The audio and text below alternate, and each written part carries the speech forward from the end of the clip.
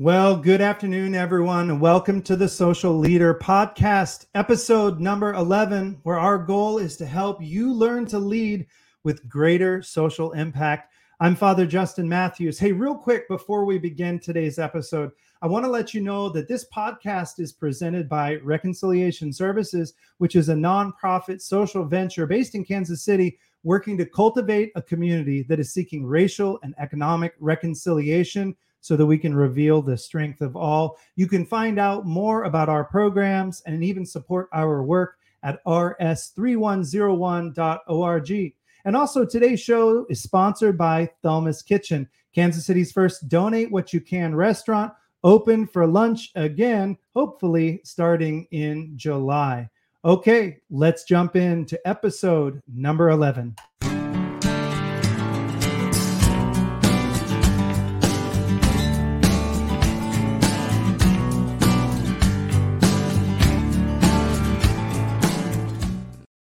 Well, welcome back. I am so excited to have my guest today. She's a longtime friend and somebody that I really admire in the community. My guest today is Councilwoman Melissa Robinson. Welcome, Melissa. Thank you for having me. Hello. Hello. Well, I want to make sure people know who you are. You began your social service career at the Ad Hoc Group Against Crime, where you served as the Director of Crisis Intervention, and you've assisted families in navigating the region's social service and criminal justice system. You went on and became the president of the Black Healthcare Coalition, and you've been leading efforts for years to address the social determinants of health in our community. You have spent time in so many different organizations and on so many different boards. I couldn't begin to name them all, but just a few. You've received leadership awards from a variety of different institutions and organizations, including the Environmental Protection Agency, Kansas City, Missouri chapter of the NAACP, Southern Christian Leadership Conference, just to name a few. I'm sure I missed a bunch, but you were also named in Kansas City a 40 under 40 by Ingram's magazine. You formerly served as a member of the Public Improvement Advisory Council with the city, the Healthcare Foundation, Greater Kansas City Community Advisory Council, and you were also the former board president of the Kansas City Public Schools. Of course, not the least of which now you serve as councilwoman in the 3rd District for Kansas City, Missouri. So again, Melissa, thank you so much and welcome to the Social Leader Podcast. Well, thank you so much for having me. I really appreciate the opportunity to share and to be with you always and to have conversation. Absolutely. Well, welcome. Well, I want to dive right into our conversation and really get into what we want to talk about today. So first and foremost, on this podcast, we're really trying to learn how to be social leaders, meaning how do we begin as leaders, as community members, no matter who we are in every sector, to begin to lead with greater social impact. So I would love for you just to share with our listeners a little bit about how you got on this trajectory of being a social leader, how you got to the place where you could, as you said in a recent speech, connect the dots and really lead people for social change. Where did that begin for you? Thank you so much for the question and the opportunity to just share my story, my personal story, in that I grew up here in Kansas City, and I experienced the throes of adolescence and had challenges, and my father actually was looking for opportunities for myself and my brother to connect in ways that will help us to advance our academics. And he came upon the Ad Hoc Group Against Crime. I was a client of the Ad Hoc Group Against Crime with their Runaway Prevention and Intervention program.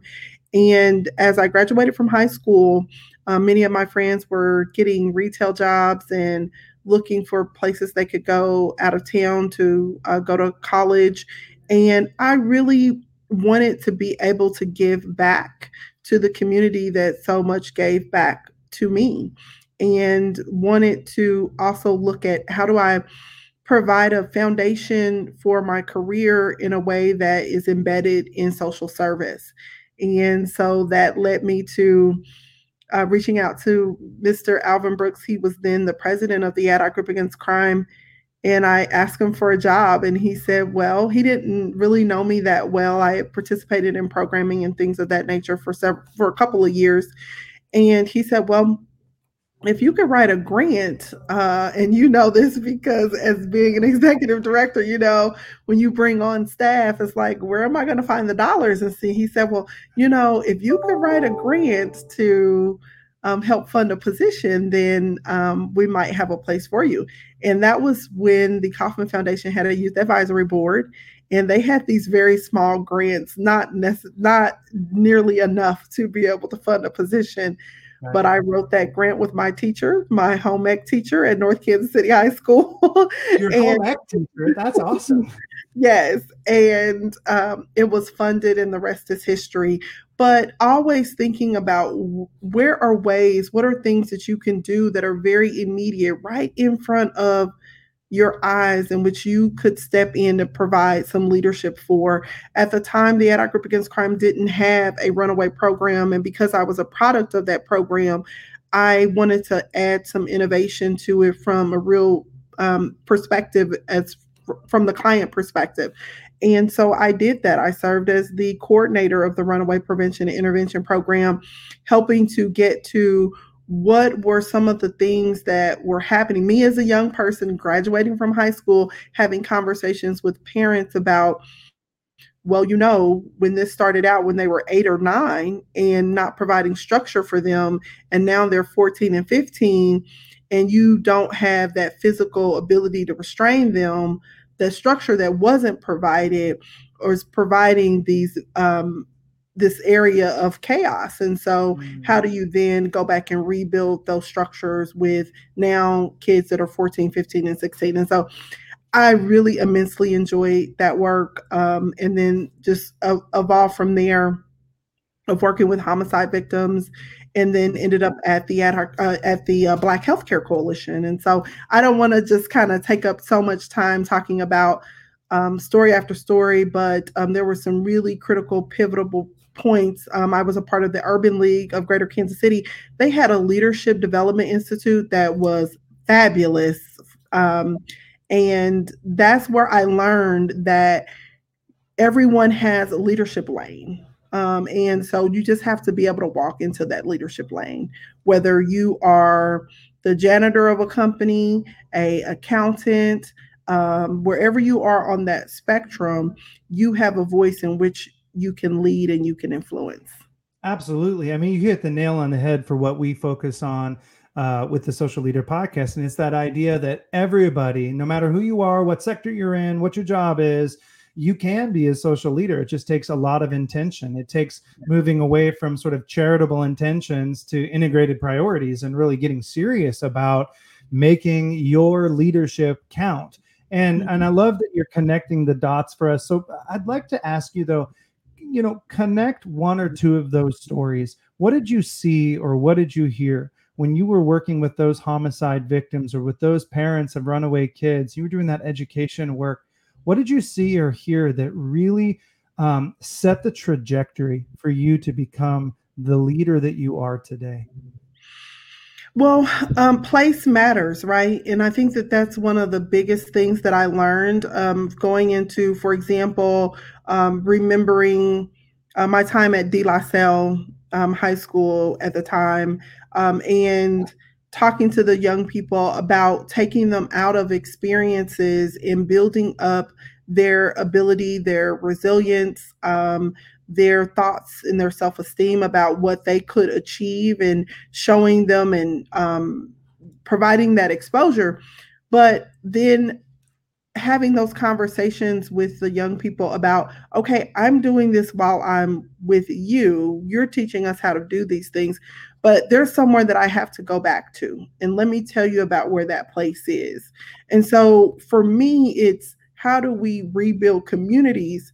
And so that when young people do have opportunities, when they're coming back to those places and spaces, that they're ones that give life. And they're ones that will continue to allow young people to blossom. We could provide all of the opportunity in the world, but if we're not getting to the root of what's happening that is causing our communities to be desolate and in despair, then we're not getting to the root of the matter. So that's kind of how just shifting. And then even with the Black Healthcare Coalition, they, we were working a lot on the front lines of being a voice to a lot of the safety net hospitals and talking to them about how do we best achieve the best health outcomes. But until we went and talked to the neighborhoods and the individuals that lived in communities that are experiencing these health disparities, what they wanted wasn't about a positive response from their doctor or positive interaction. They wanted education for their children. They wanted sidewalks and streets and things of that nature. And so that's how I got into public policy, was through the Black Healthcare Coalition and saying, okay, if we're going to be here another 10 years, we've been around for, at that time, 20 years, what's going to be different? And it all centers around what types of policies we're able to dismantle and rebuild. Yeah, you're really talking about that intersectionality of our life. I really believe that, we really live our life at the intersection between place, policy, and people. And in my experience, you got to have all three of those in order to have vibrant life. You got to have that intersectionality, right? So when I see policy being made, like if we're looking at some of the police policy, if we're looking at some of the development policies, if we're looking at some of the things that are in the news right now, you often get solutions that are proposed where you've got the intersection between place and policy, but you leave out people and the voice of the people. Or you'll have the voice of the people in the right place, but you're missing the policy. And what we've got to get to, and I think that you've spoken about this so well recently, is that intersectionality. So I really want to get to what you've called your righteous agenda. But before we get into the details of that, you're proposing as a city council member this idea of a righteous agenda. But as a social leader, how do you begin? Where did you begin in formulating a comprehensive and an intersectional plan that brings together place, people, and policy? Where does that start for you as a leader? Really a place of listening and connecting to people, that you cannot just jump into the places where people are and begin to define them. You cannot just jump into policy, but really looking at the connection to people.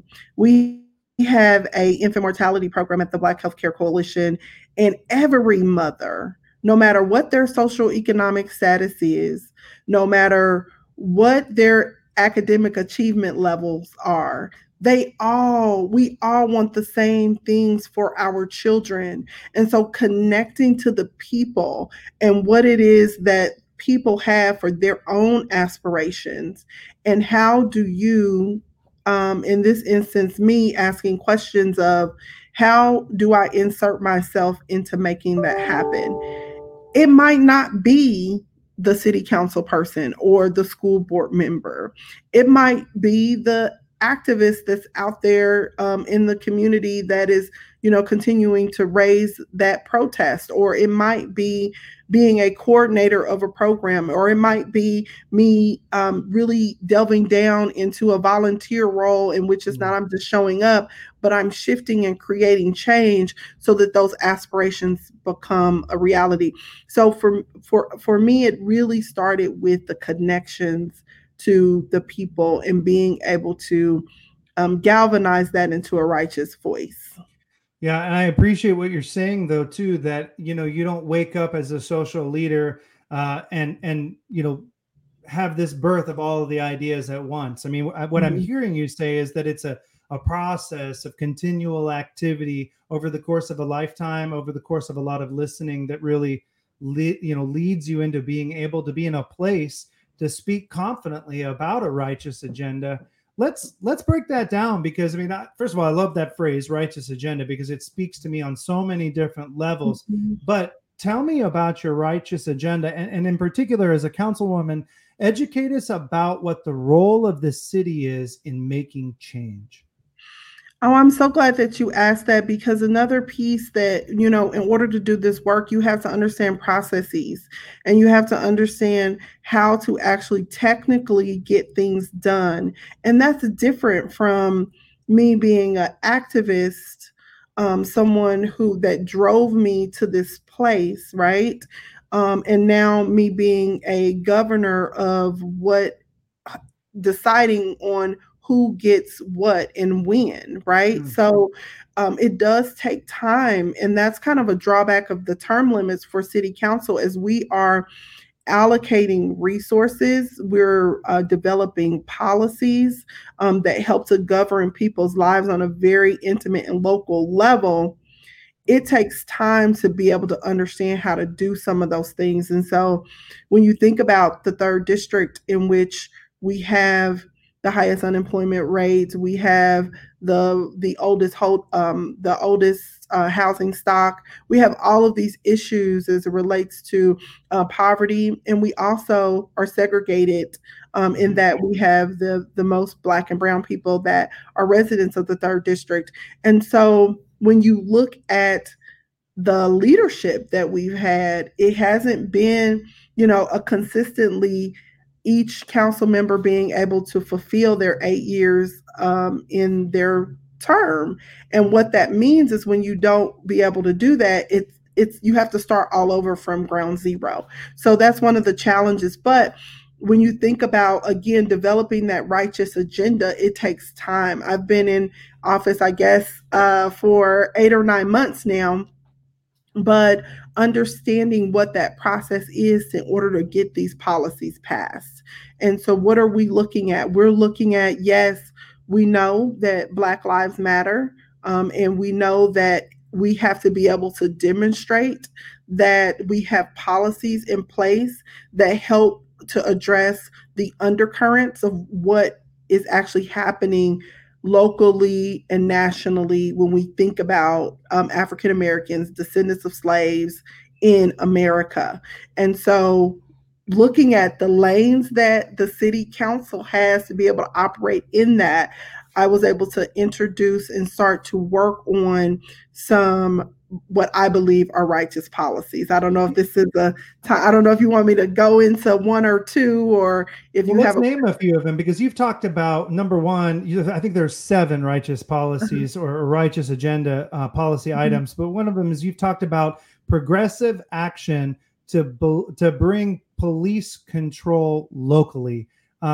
Talk to us about that, because there are listeners from all over the world and all over the interwebs.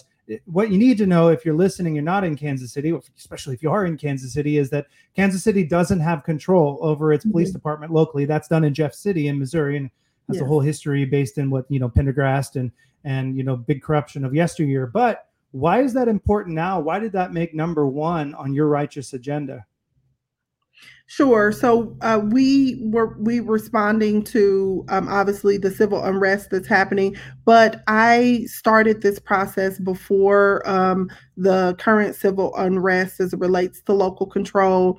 We introduced this some many months ago, and we were able to get the council to agree to begin to look at, is now the right time for local control. But now that what's happened, we have to progressively look at what do we do in order to gain local control of our police department.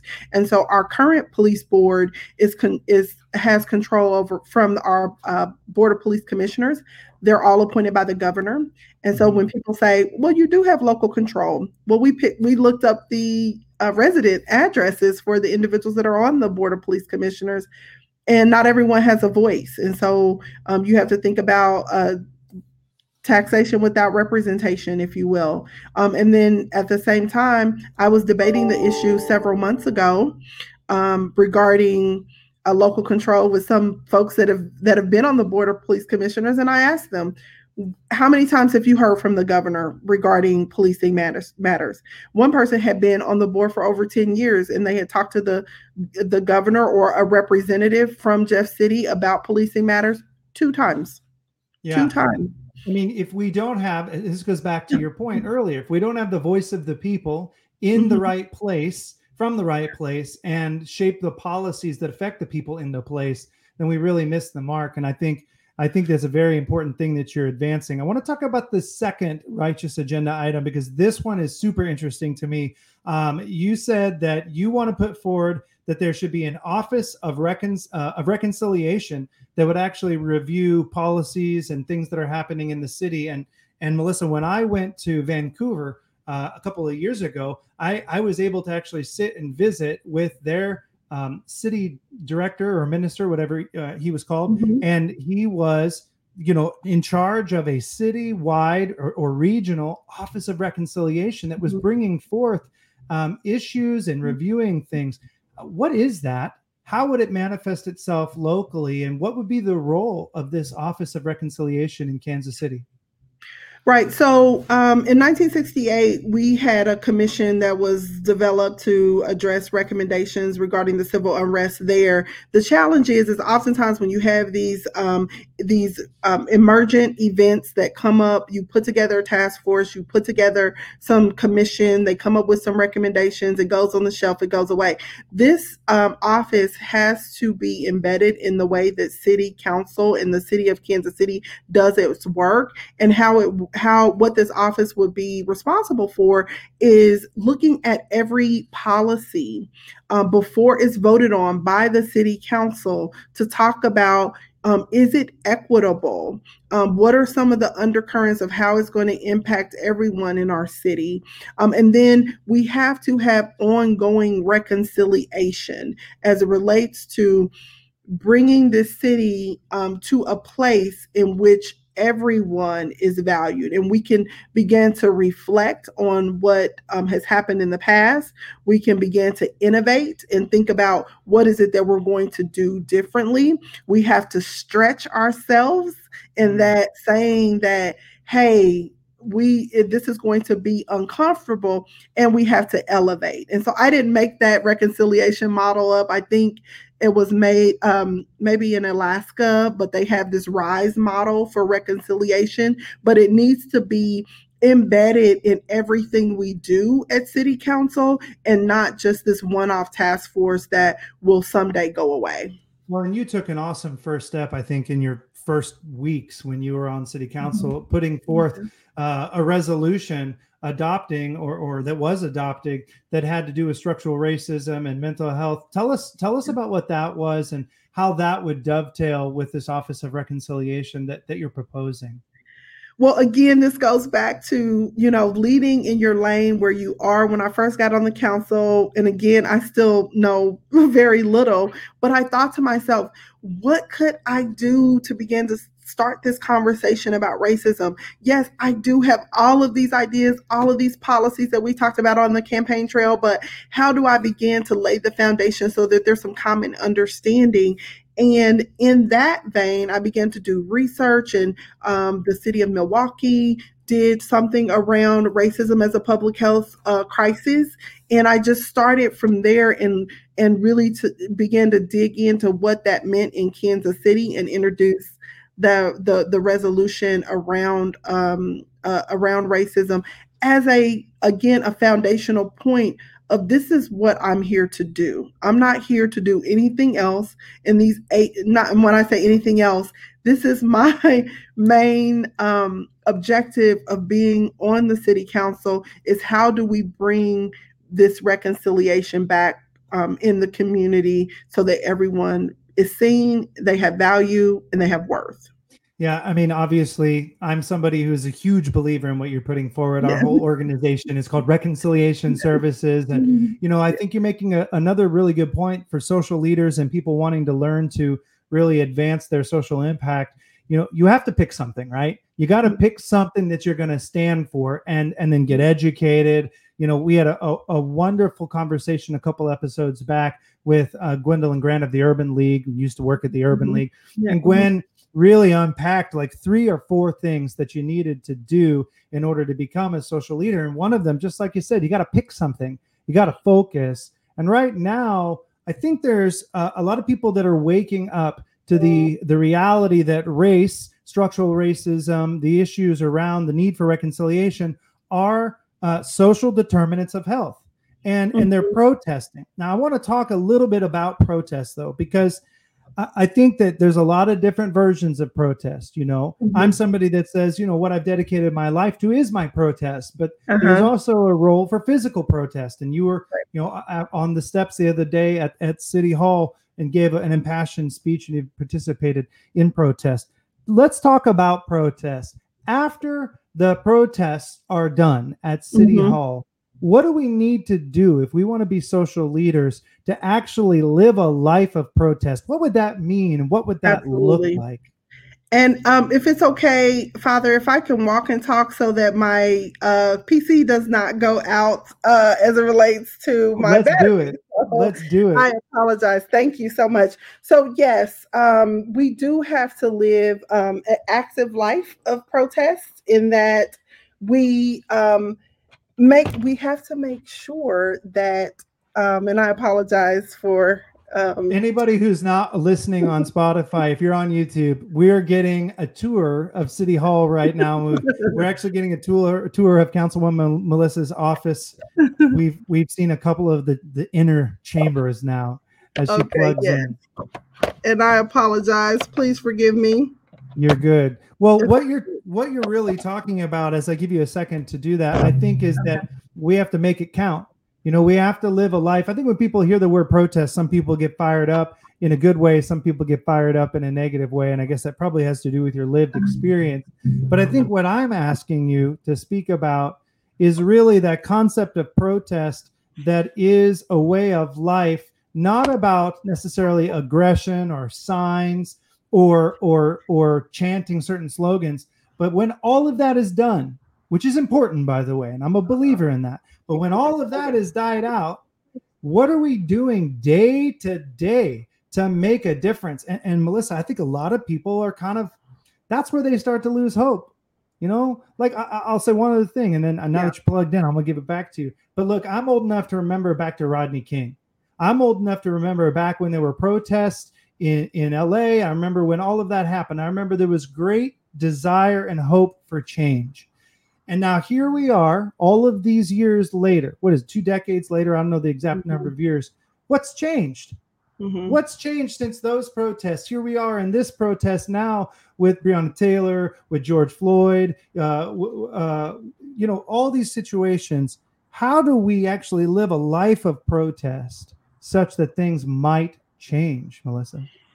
Right. One of the things is, we always say #stay woke. And so one of the things is not being lulled back into a place of complacency, but ensuring that we are really aware of what's happening, and we are inserting ourselves from an intentional place to make sure that we're bringing about a change, not episodic, but again, it's a discipline, right? And so when you think about disciplining yourselves, and when we teach our children discipline about, every day you got to get up and you got to make your bed, and then they're disciplined to do that over time and throughout their lives. And so that's the same thing. You have to start out with you being a social leader and making protest making protests a part of who you are.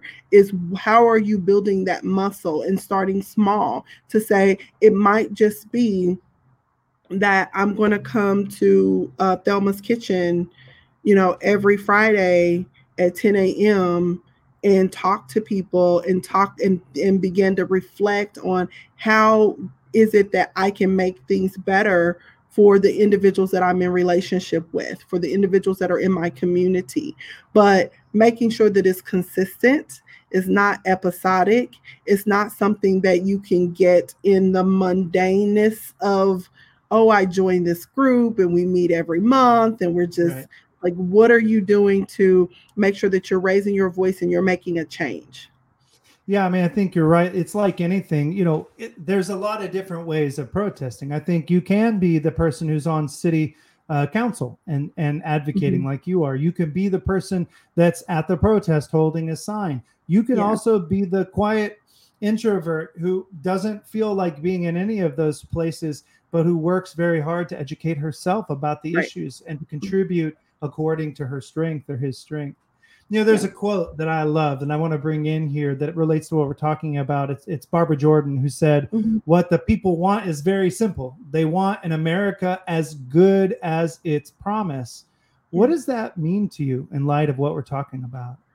Well, one, that there is hope, right? There is promise. There is a structure in place that we can look to. And it's all about that reconciliation to get there. What we want is thinking about how do we make America whole? And that wholeness begins with the relationships that we have for our fellow man, our fellow woman, our brother, our sister, our neighbor. And so what we want as an African American, as a descendant of slaves, what I want is that same opportunity, the same promise when we think about what America stands for and what America is and what America can be for everyone. Yeah, I mean, I think that gets lost on people. I really do. I think people get lost in all of the issues and all of the politics and all of the rhetoric. For goodness sake, all we're talking about, though, is that as Americans, don't we all want the same thing? If I've got 3 kids, then I want them all to have the same opportunities.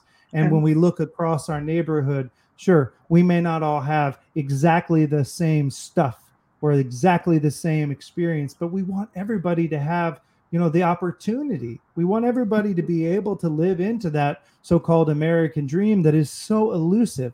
And really, I think you and I would agree, go further than that. The American dream has been engineered to be impossible for some people in many cases. Talk to me about that. I mean, let's dive in a little bit on structural racism. I mean, talk about the people in your district. Why is it hard? What are the barriers? What are the systems in place that make it hard for them to achieve that same dream that you're talking about for America?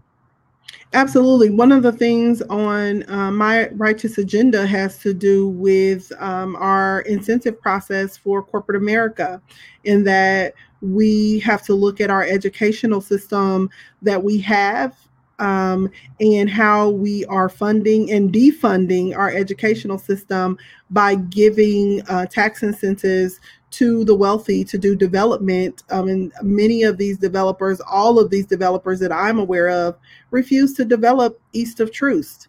And so why would we take money away from children, our children, to give to developers when they refuse to develop the lives of the people that they are taking the money away from? So let's get specific. 3rd District, there are hundreds and hundreds of millions of dollars being dumped into developing on Troost. There's a La Quinta Hotel now at 24th and Troost, if you didn't know, whatever that is. I'm sitting at the corner of 31st and Troost, right smack dab in the middle of what used to be the Porter slave plantation. I'm a stone's throw from where the big house was 200 years ago, or 1831. And I am now engulfed in a $70 million development. And now look, I don't think all development is bad, but if we aren't working first to prioritize the people, all the progress that we make is for nothing, right? We're just moving people. And all I'm saying is, we want to incentivize development in the city of Kansas City, but let's not do it at the expense of children and their future, because what that is racism. Okay, so unpack that. There's a great quote. I wanted to put a pause there because I wanted that to sink in for people. Say it again. Let's say it again. So what that is, when you incentivize development and take away funding from children in districts that are predominantly Black and brown, that's racism. And so if I have to unpack it, I can break it down. But the reality of it is that we are taking funding, property taxes from districts in which academic achievement is not being obtained. And it's not all about money. It's not all about dollars and cents. However, if we can adequately resource our educational centers, when you look at Lincoln, if you will, Lincoln High School is one of the number one high schools in the state of Missouri. They are heavily resourced. One of the reasons why we don't have many more Lincolns is because of the resources that we need. When you think about crime and violence in the third district, and the intersections between mental health and crime and violence, guess what? When we take those real tax dollars, property taxes, away from our schools, we're also taking it away from our mental health fund. So where is the balance? That's all I'm saying. Is it's not a anti-development, anti-developer. At some point, we have to have a balance in which everyone has what they need to be successful. The developer, the children. Yeah, we have to work hard, I hear you saying, to really have all ships rise together, which isn't going to happen just by market forces, at least not the way that I see it. I mean, the market is really an amoral thing. It takes moral men and women to move the market in a moral direction. But so often, I think we're just allowing the market to run where it's going to go, because that's kind of the American way. We don't want to have too much, legislation or restriction. But, there are times when I think we do need to stop and agree as a community and say, look, these kids are important. Their education is important, not just because of who they are, which should be enough. But if we have to speak about the return on investment, look, this is a superior growth model for the region. If we're going to have people, right? And the thing that you have to think about is, if we let the market decide, we wouldn't be taking any money away from our children. That because we would not be incentivizing development. We would allow those developments to go without public subsidy. So we are intervening to give taxes to the wealthy and the rich by taking them away from the poor. That's just point blank and period. Well, you make some really challenging points, and I wish we had 4 hours to unpack all of it, but I want to get to a couple other things, and I'm sure we'll get a lot of feedback in the comments on this, and I'm looking forward to that discussion. But, as a leader, when you're facing the kind of huge challenges like we're talking about now, I think there's always this nagging temptation to just give up, to give in. And if others are listening to the podcast right now and, they're feeling like they're exhausted, they want to give up, they want to give in, what are 2 or 3 things that they can do to stay in the fight? Oh, that is definitely a hard question. But always centering yourself back to the reason why you're in this work. And relationships are so critical and so important. And going back to the relationships that you have with people, and the why of you doing this work is so critical and important. So just making sure also that you're taking care of yourself, because it definitely is not, it's a very hard process in terms of just being able to give all of yourself. And oftentimes things don't change as fast as you would like them to change. You have to give yourself grace. I was in a meeting just today and I was like, oh my gosh, I really could have done so much better. I could have done things differently. It's good to have the improvement, but also to give yourself grace as you do this work. But I cannot underscore, relationships, because those are the individuals that you'll be able to go back to, and they will be able to refuel you and be able to remind you of your why. The other thing that I would encourage people to do is to start very small, in that don't try to bite off, I'm going to go down and I'm going to get, $100 million from the city government to do X, Y, and Z. But perhaps it's, I want to be able to put some park benches in the park in my neighborhood. And how is it that I can convince and encourage and influence to get those $25,000 park benches? And so just really try to, connect with other people. There is an African proverb, is that if you want to go fast, go alone. But if you want to go far, go together. And that net of relationships is what's going to be able to carry you through. Yeah, I really appreciate that quote. It's one of my favorites. And I think it's one of those truths that we always forget, or that we often forget in the moment. You know, we get caught up in something, we get so passionate about it. And then all of a sudden we're out there and we find out like, oh, wait, I didn't wait long enough to think about people, place, and policy and the people, right? We lose that. Well, I mean, I always end every podcast, Melissa, with this question. And I'm really looking forward to hearing what you have to say. What do leaders listening need to do if they want to step up their social leadership, step up their social impact to become social leaders? What do they need to do? You need to open your eyes. You need to open your eyes and not just see what you think you see going on, but really see the people that are around you, the places that are around you, and what decisions can you help to influence to make things better.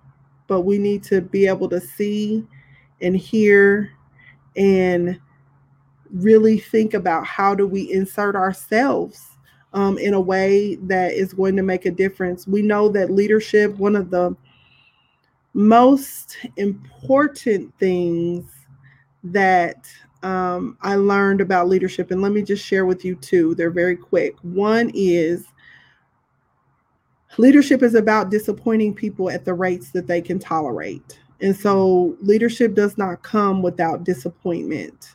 And so we have to be able to measure the heat along the way. And then finally, my most important lesson is like leadership is about doing what's necessary.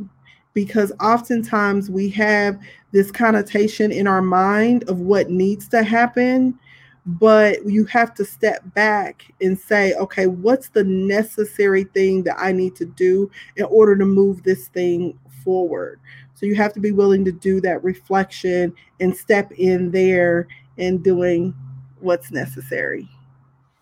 Well, Councilwoman Melissa Robinson, thank you for those good words and that powerful send-off so that we can all become better social leaders. And thank you again so much for spending ample time with us. And for those of you that were watching online, thanks for the tour of your office at the same time. Thank you. You bet. We look forward to hearing back from you again. And please keep up the great work that you're doing, especially if you're here in Kansas City in the 3rd District where we really need your leadership. Thank you so much. We'll be right back to you. Absolutely. Well, my friends, you have been with us for yet one more episode of the Social Leader Podcast. Thanks again for listening today. And if you like today's podcast, I have a big favor to ask of you. Please follow the podcast on YouTube, iTunes, Spotify, or wherever you get your podcast, and hit that like button. This is really going to help us to share the show with more people. You can also tune in to watch the show live on Reconciliation Services Facebook page on every Tuesday right around 12:30 Central. So lastly, I want to make sure that you know about a new program that's launching soon. If you like today's show, there is a brand new e-course that can help teach you to learn to lead with greater social impact. You can go to thesocialleader.org, sign up to find out more about this new e-course called the Social Leader Essentials, launching really soon. Answer a few short questions, and one of our team members is going to reach out to you to see if the course is right for you. So thanks again. And until next time, thank you again to my guest, Melissa Robinson. And I look forward to being with you next week. Learn to lead with greater social impact. Thanks, everyone.